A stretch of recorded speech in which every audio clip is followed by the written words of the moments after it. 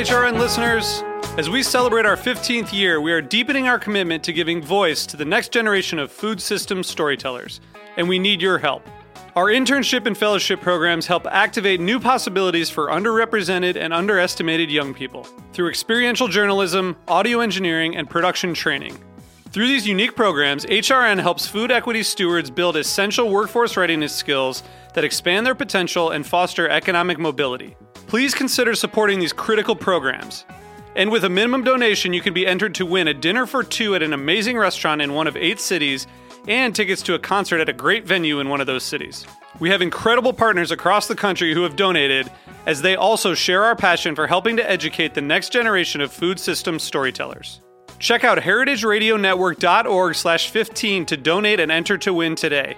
That's heritageradionetwork.org/15 to donate and enter to win today. And make sure you donate before March 31st. Thank you. Today's program is brought to you by Domain. Domain offers discreet and secure storage, transportation, trading, and advisory services to passionate fine wine collectors worldwide. For more information, visit domainstorage.com. You're listening to Heritage Radio Network. We're a member-supported food radio network broadcasting over 35 weekly shows live from Bushwick, Brooklyn. Join our hosts as they lead you through the world of craft brewing, behind the scenes of the restaurant industry, inside the battle over school food, and beyond. Find us at heritageradionetwork.org.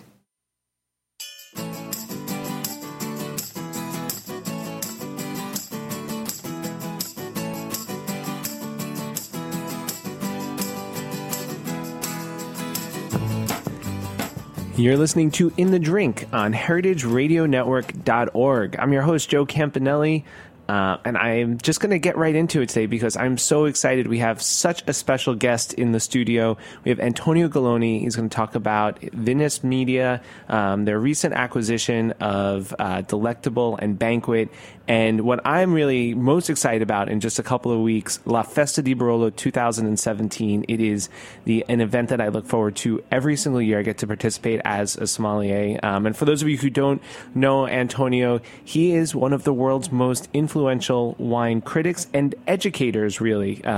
It's someone whose career I've been following since I worked at Italian Wine Merchants in 2005, and we would get his Piedmont report, and all of us would huddle around it and highlight it and read it and discuss it, and it was just a great source of information for us back then when we needed, and we still do need, more informed voices talking about wine, writing about wine, educating us. He's someone who's been a big proponent of media with outstanding videos on his website, Vinous. And I'm going to stop talking and just welcome Antonio. Thank you so much for coming to In the Drink today. Really excited. Joe, it's great to be with you. Thanks for having me. So your first foray into wine, at least I know, is the Piedmont report. How did you get interested in Piedmont wines specifically? Well, when I was a kid, my dad told me there were 2 great wines in the world, Barolo and Champagne. So that's really the long and short of it. My parents had a wine shop when I was a kid. I grew up with it. I would look at these labels, and I was fascinated by all of the words on a label, and I wanted to understand what every word was. So that was the beginning of wine. My mom's father had he had a corporate career. He had a little bit more refined taste. He liked a lot of French wines. Mm-hmm. And so there was always something on the table on Sunday. Maybe it was a Côte Rôtie or a Burgundy, maybe not the greatest of wines, but certainly really nice wines. And that was just the beginning of falling in love with the things that are important to me about wine: history, tradition, place, and all of those things that you see on a label that you want to understand, where a wine is from, the vintage, who made it, the family, the grape, et cetera, et cetera. And that stayed with you in your mind, because I think of you also as a champagne expert. Obviously, your expertise spans all over the world, and Champagne and Vinous, I know, covers the entire world at this point of wine. But that's amazing that those words kind of stayed with you. I could just picture like your dad, like, son, we need to have a talk. Not the birds and the bees. No. Champagne and Barolo. That's what's the best wine of the world. Yeah, they weren't the greatest of champagnes or Barolos, but it was just the idea. You know, for my dad, Barolo was always, still is today. I mean, one of my favorite things is to drink a great bottle of wine with my dad now, but it was still this wine to it was the wine of kings, the wine to, for a special occasion. And there was something special about those wines. And you know what a great Nebbiolo is like, that aromatic intensity, this sort of, sometimes you open a wine and the whole room can smell of perfume, and they're just such exotic and beautiful wines. And I was just very lucky that my parents introduced me to those wines at a really young age, taught me to value how special and artisan they were. And that was really the beginning of it. So I grew up with wine my whole life. I worked in restaurants before sommeliers were around, so I was a little older than a lot of people, but sort of dating myself. It was before, it's one of my great regrets is that I never worked in a great restaurant as a sommelier, because I think that's got to be an amazing experience. But I was a waiter and I sold a lot of wine, and I just was around wine all the time. And then I had a career in finance, and it took me to Italy about 15 years ago, but it was before the euro, and the dollar was very strong, and I was taking people out to dinner all the time. And I started writing about wine just to keep track of my own wines that I had tasted. Then I would share those with friends, and they seemed to find interest in those wines, in those notes. And then when I went to business school, all of my friends told me I had to do what I loved, and that it was wine. So I just started writing about wine for fun, and that became a newsletter. Mm-hmm. And that's how we got the Piedmont Horse. I know that you kind of glossed over a time in your life where you're a musician. Yeah. And you went to probably the best music school in America. And I read in your bio you said that was actually really influential in informing your love of wine and your career later on. Can you talk a little bit about that? Yeah, music school was great. I learned a lot. I was not a very talented musician, so that forced me to be really resourceful. And so I started writing music because I learned that if I wrote, there were not a lot of people at Berklee writing original music. And my roommate, who really inspired me to do this at the time, he said, if you write original works, you'll attract the best players. So I started studying composition and writing my own music, and that enabled me to play with musicians who were well above my own pay grade. And so that was a great experience. That was a really good experience in leadership, getting people together, building teams. But I think what I really learned about in music was I had a teacher who was an old, cranky guy. And I took a class on the Bartók string quartets, which is very intense music. And this guy was really old and cranky and very un-PC. Probably half of the things he said today would get him, fined at a normal school. But one of the things he taught me was, he said, you should take one day a week and listen to music you don't like. And this was to me about really having broad horizons. And the reason it translates into music is because for me, quality is never stylistic. It's always, there's style of wine, but then quality is a layer of information that sits above that, which means that to me anyway, there's great wines made in all styles and there's poor wines made in all styles. So I had a great 4 years at Berklee. I played in Berklee's country band. I played in a rock band that was more goth, like Cure, U2 influenced. Before that, I had played jazz 3 years in a big band in high school. I would love to have seen you in a goth. I think of you as a refined intellectual, and no, God, just going after it. That was great. I mean, we had a rehearsal space in Boston and a warehouse space not unlike this neighborhood in Brooklyn.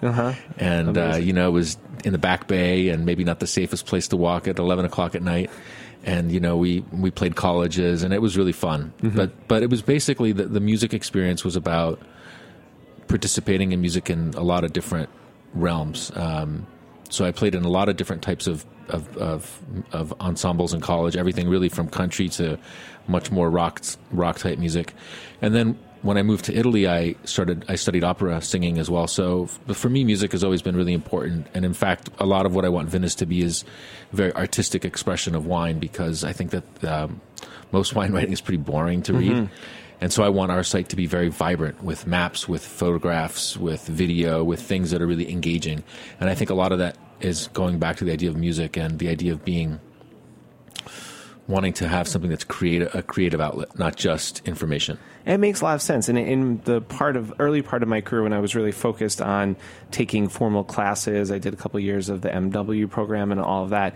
The thing that I most look back on those things most fondly about is the opening up to different styles. I would not have paid attention to wines from certain parts of the world that I'm glad I did. I'm glad I learned about those things. But do you find that you're allowed to have a preference of style for yourself, or do you, or at least publicly, can you talk about that, or is it, since you cover everything? Well, I don't cover everything. I mean, there's areas that are more near and dear to my heart. There's places that I wish I knew more about. I wish I could spend more time with German wine. You know, we had beautiful 04 Côte Sancerre a couple days ago that I love, but I really don't know much about Loire wine. So we don't cover everything. I mean, maybe our publication does, but I'm certainly not well-versed on all styles of wine. There's plenty of things that I wish I knew more about that I can enjoy, let's say, as a civilian.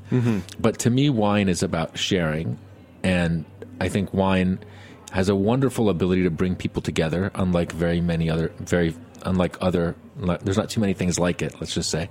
So I like to, when I am looking for a wine to open at my house, I always think, what will my guest enjoy? I don't think of myself. And therefore, because I get to taste pretty much whatever anyway. So I like to have a diversified cellar that has everything from the most ripe, rich, hedonistic California wines to the most elegant Nebbiolos, champagne from grower to big house. Because I'm not opening those wines for me, I'm opening those wines for somebody else, really. And I want people to have something that they enjoy. So, you would have made a great sommelier. Well, I don't know. So the big issue that you see so many times, a lot of times sommeliers choose their personal preference over what guests would like, and then you have so many guests who aren't articulate enough about, they're not able to say what they'd like. But it sounds like that is like exactly the right approach that someone should take as a sommelier. Yeah, I mean, so when I have, because of the other stages of my life that are not in wine, I've got a lot of friends who are not in the wine business at all or involved in wine. And I would see, when I would open for them, maybe a Chablis or a grower champagne or something that's not necessarily an immediate wine, if I explained to them what the wine was all about, that the light bulb would go off. And so then I started to think, well, how do you make 1 million light bulbs go off? And that's about tuning into what turns people on. I think a lot of times wine critics are criticized, maybe in some cases it's correct, but they're trying to impose a taste on somebody else. And to me, that's not at all what we try to do. We try to help people figure out the wines that they're going to like. So therefore, maybe, if we've got friends coming over and they've read about Sine Qua Non and they've never had a chance to open one of those wines, maybe that's what I'll open. Or maybe I know that they like older wines, so I'll open an older wine. Or maybe I know that they like Blanc de Blanc champagne. Or maybe I know that they would be curious to discover an up-and-coming grower that is where the prices aren't really expensive. So I always think about the person, and therefore, I enjoy a lot of different styles of wine, not everything. I mean, I'm not a huge fan of California Cabernets with perceptible sugar that are black and inky. So, yeah, we can say that for sure. But I think that there's not, that is also a bit of a old school style. I mean, it's an older style now that's kind of phasing out a little bit.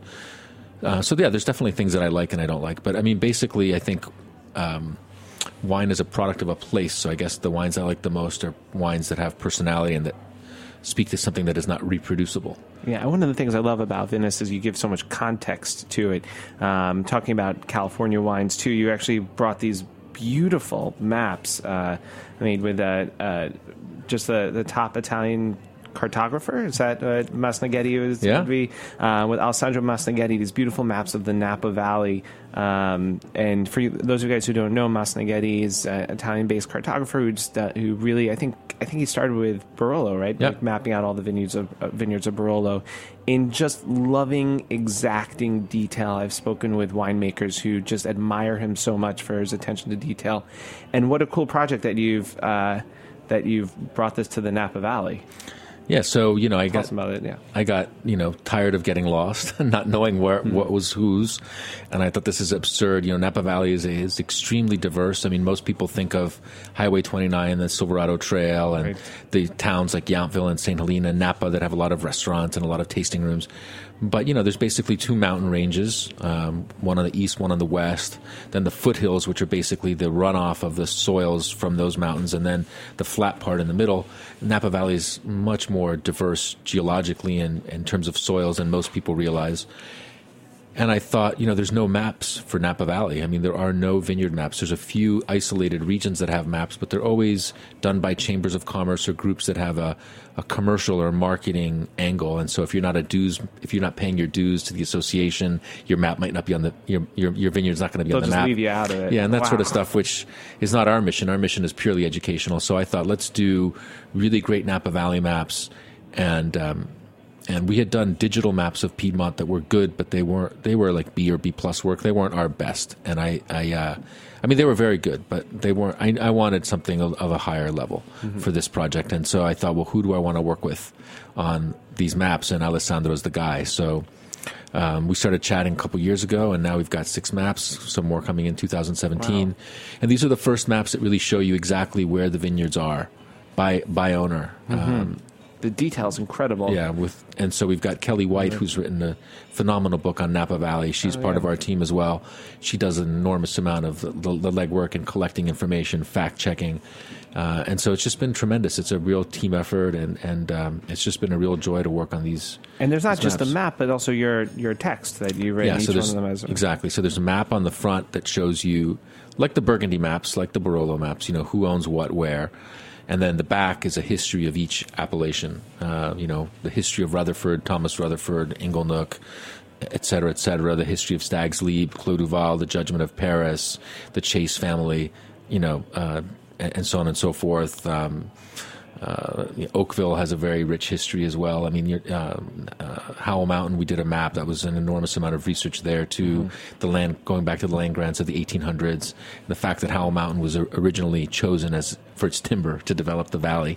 So there's a lot of history in these areas, and I think that the regions are worthy of first-class maps. And we've tried to do that. Hopefully we've been successful at it. I think they're extraordinary. Where can our listeners find these? Yeah, so Vinous.com has all of the maps available. They're available in a sort of a poster size, which we ship rolled so that there's no creases. And then there's a folded version, and then we've got a few limited first editions that are signed by me and Alessandro as well. But most of the time, the folded or the frameable ones are the ones that people get. Okay, and you have to be a member on Vinous? Absolutely not. Those are available to the public. Okay. Yeah. Well, another reason to check out the site, but it is worth being a member because the content is absolutely extraordinary. Okay, on that note, we're going to take a quick break. We'll be back with more with Antonio Galloni. That's so exciting on In the Drink just after this.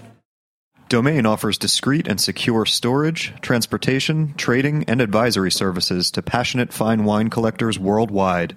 Since 2003, they've focused on making collecting easier and more enjoyable.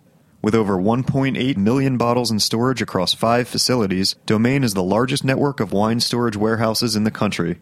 Warehouses are located in Chicago, St. Louis, Metro New York, Napa, and Washington, D.C., with refrigerated shipment hubs in dozens of cities. Their service also extends to the home collector. In the last decade, the team has organized and inventoried more than 1.7 million bottles in home cellars across the globe. Recently, Domain has launched a marketplace where clients can buy and sell wine.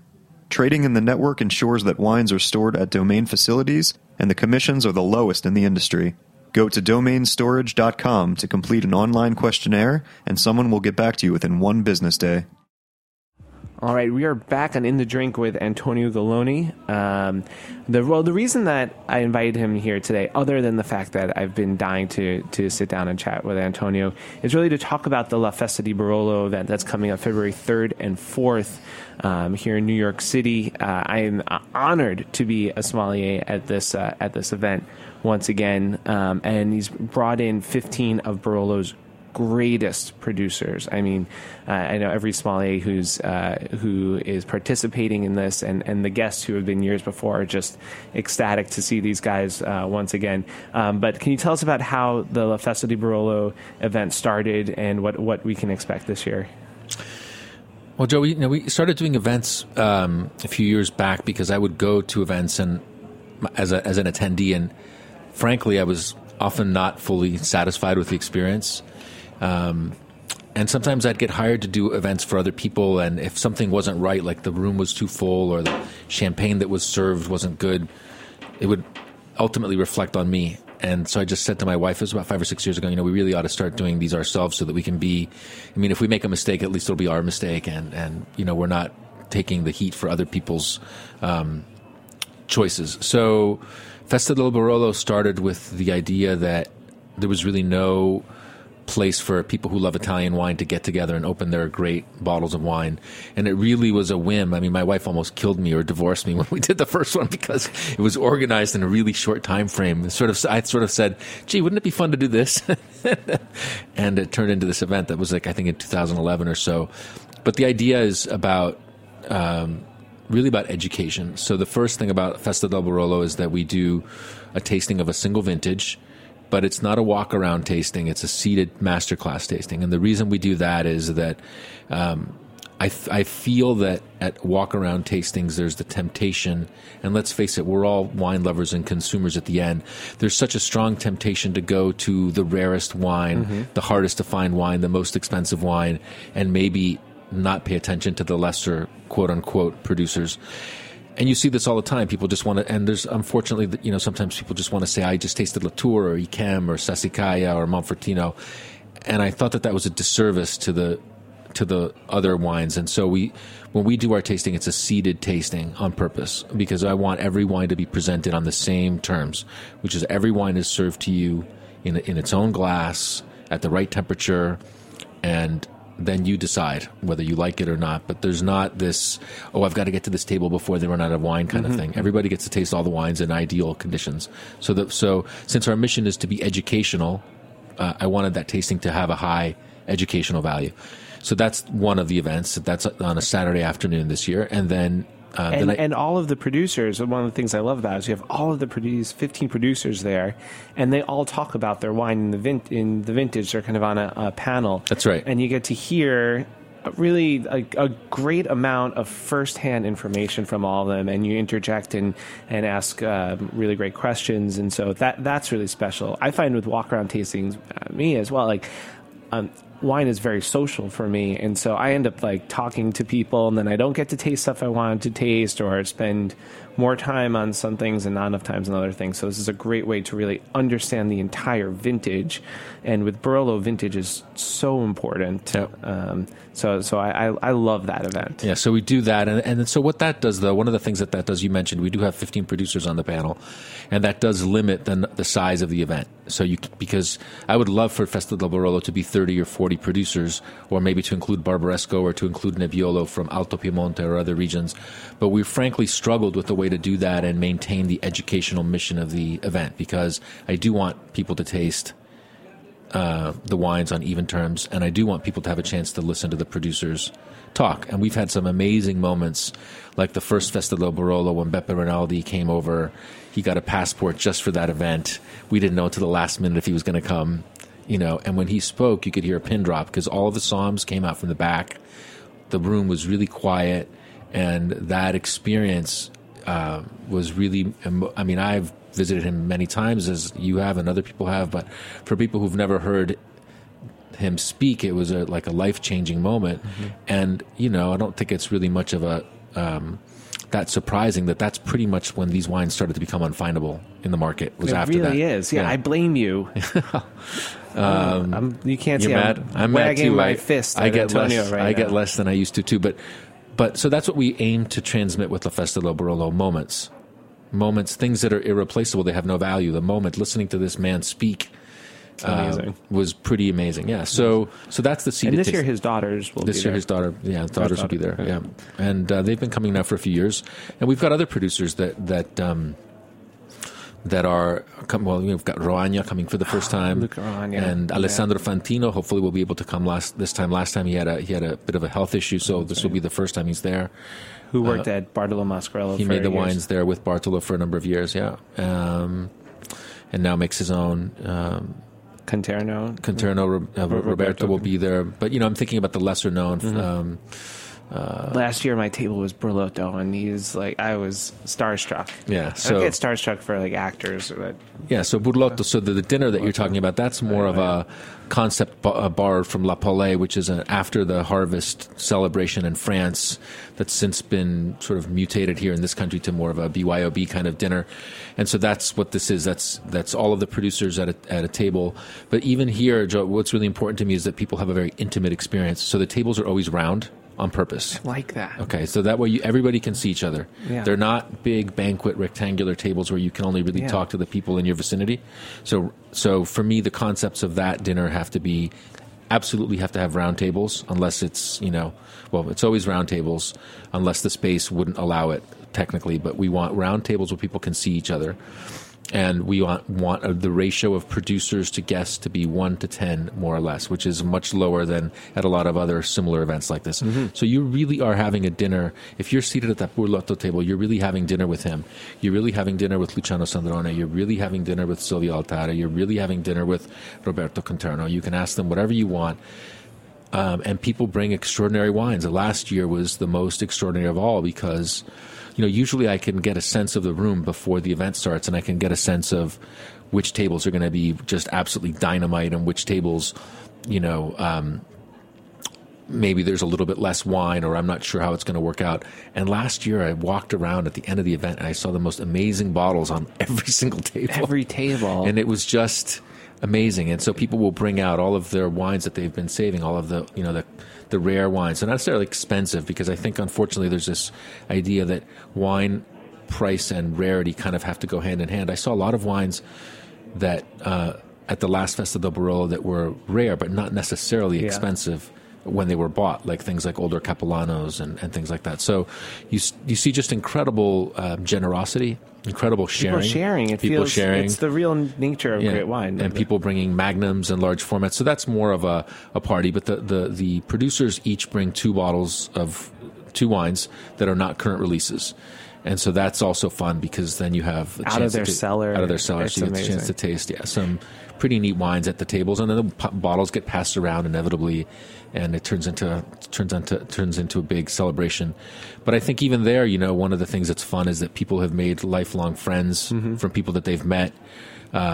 We see, because every time I'm in Piedmont in August and then in November, I see a lot of people from La Festa del Barolo who then go visit Piedmont. So what we're looking for, and what we try to do always at Venice, is we look for things where it's win-win for everybody. So, we have 50 sommeliers from New York and around the United States who come here. They make great relationships with these producers. They get a chance to taste an amazing amount of wines. But the winemakers also get to show their wines to the sommeliers, and you know how it is. It's very hard to get in front of a lot of your colleagues. Right. So it's very beneficial for everybody. The attendees taste amazing wines. They get to meet the winemakers. Then they book their trips, their visits for the next years, and they get to know that. So it's an event where it's very synergistic. I love it. I look forward to it every year. I get to hang out with my favorite sommeliers, the ones I look up to, the best ones, and get to meet the greatest producers of Barolo. The guests are all they tend to be like really just cool, wonderful guests, and obviously the wine is outstanding.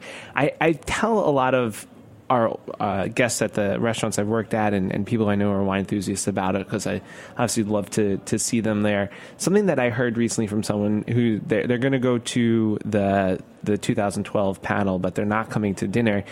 He said, "You know what? I don't have enough great large format. Like, I don't have great large format old Barolo in my cellar, so I'm just going to go to the panel." But like, what would you tell someone who wants to go, doesn't really feel like they have anything that's of the caliber that, that they're is a little intimidated by what everyone else is bringing, maybe?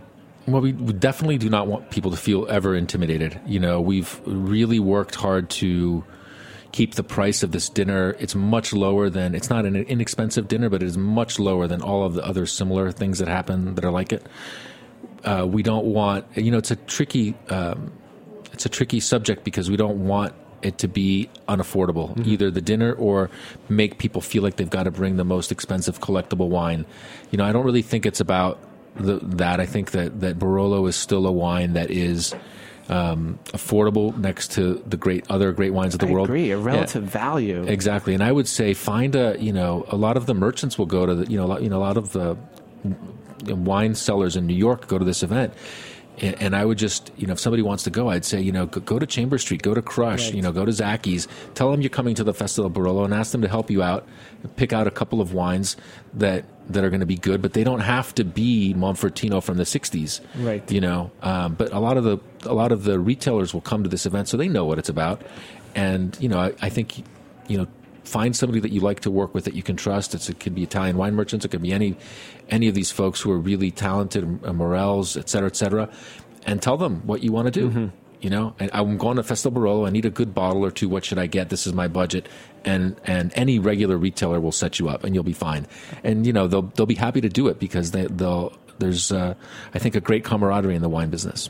I agree. They'd be excited to do that. Yeah, and you can find, especially at some of those places you mentioned, well-aged Nebbiolo, well-aged Barolo. Maybe not from the top producer, top vintage, but it's a great value. Do you think? What do you think? I've heard a few people talk about Barolo.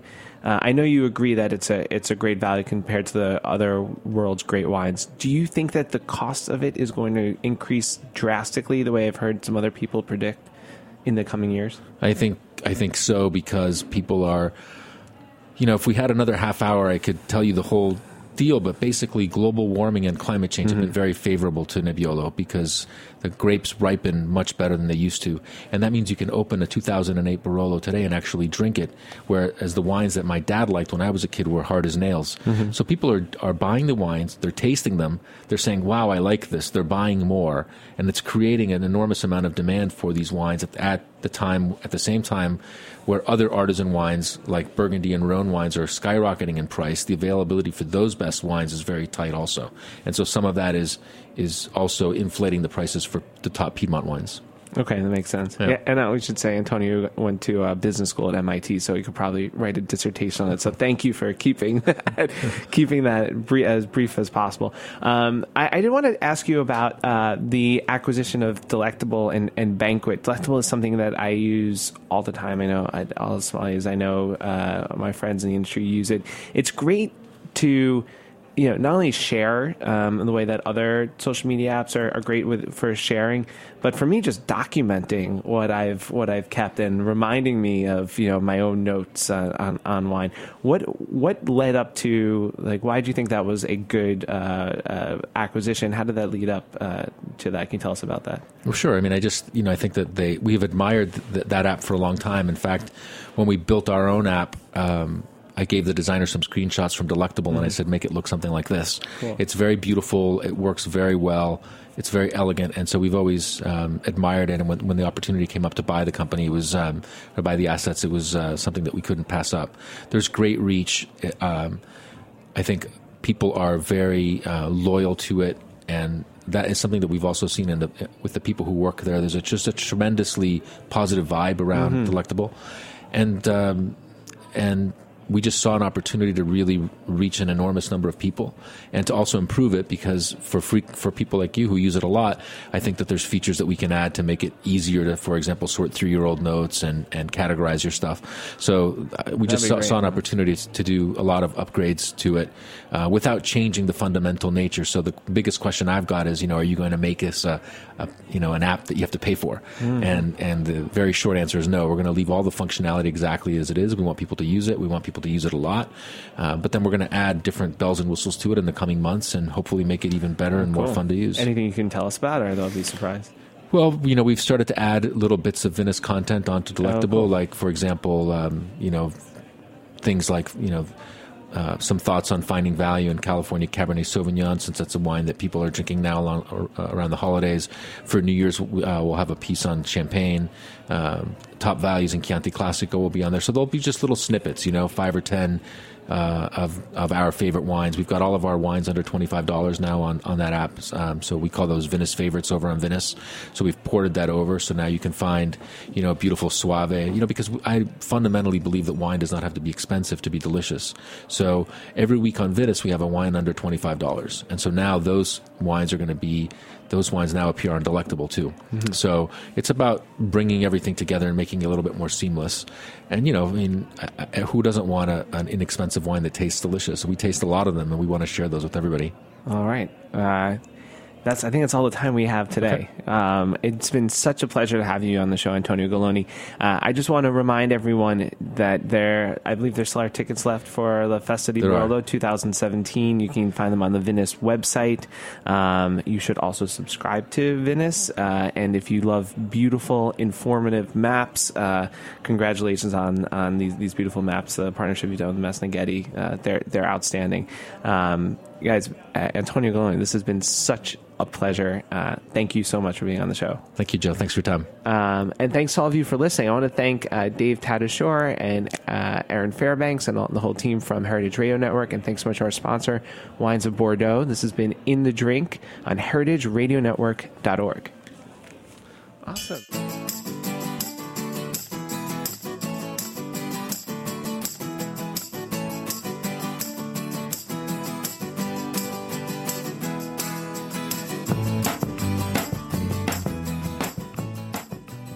Thanks for listening to Heritage Radio Network, food radio supported by you.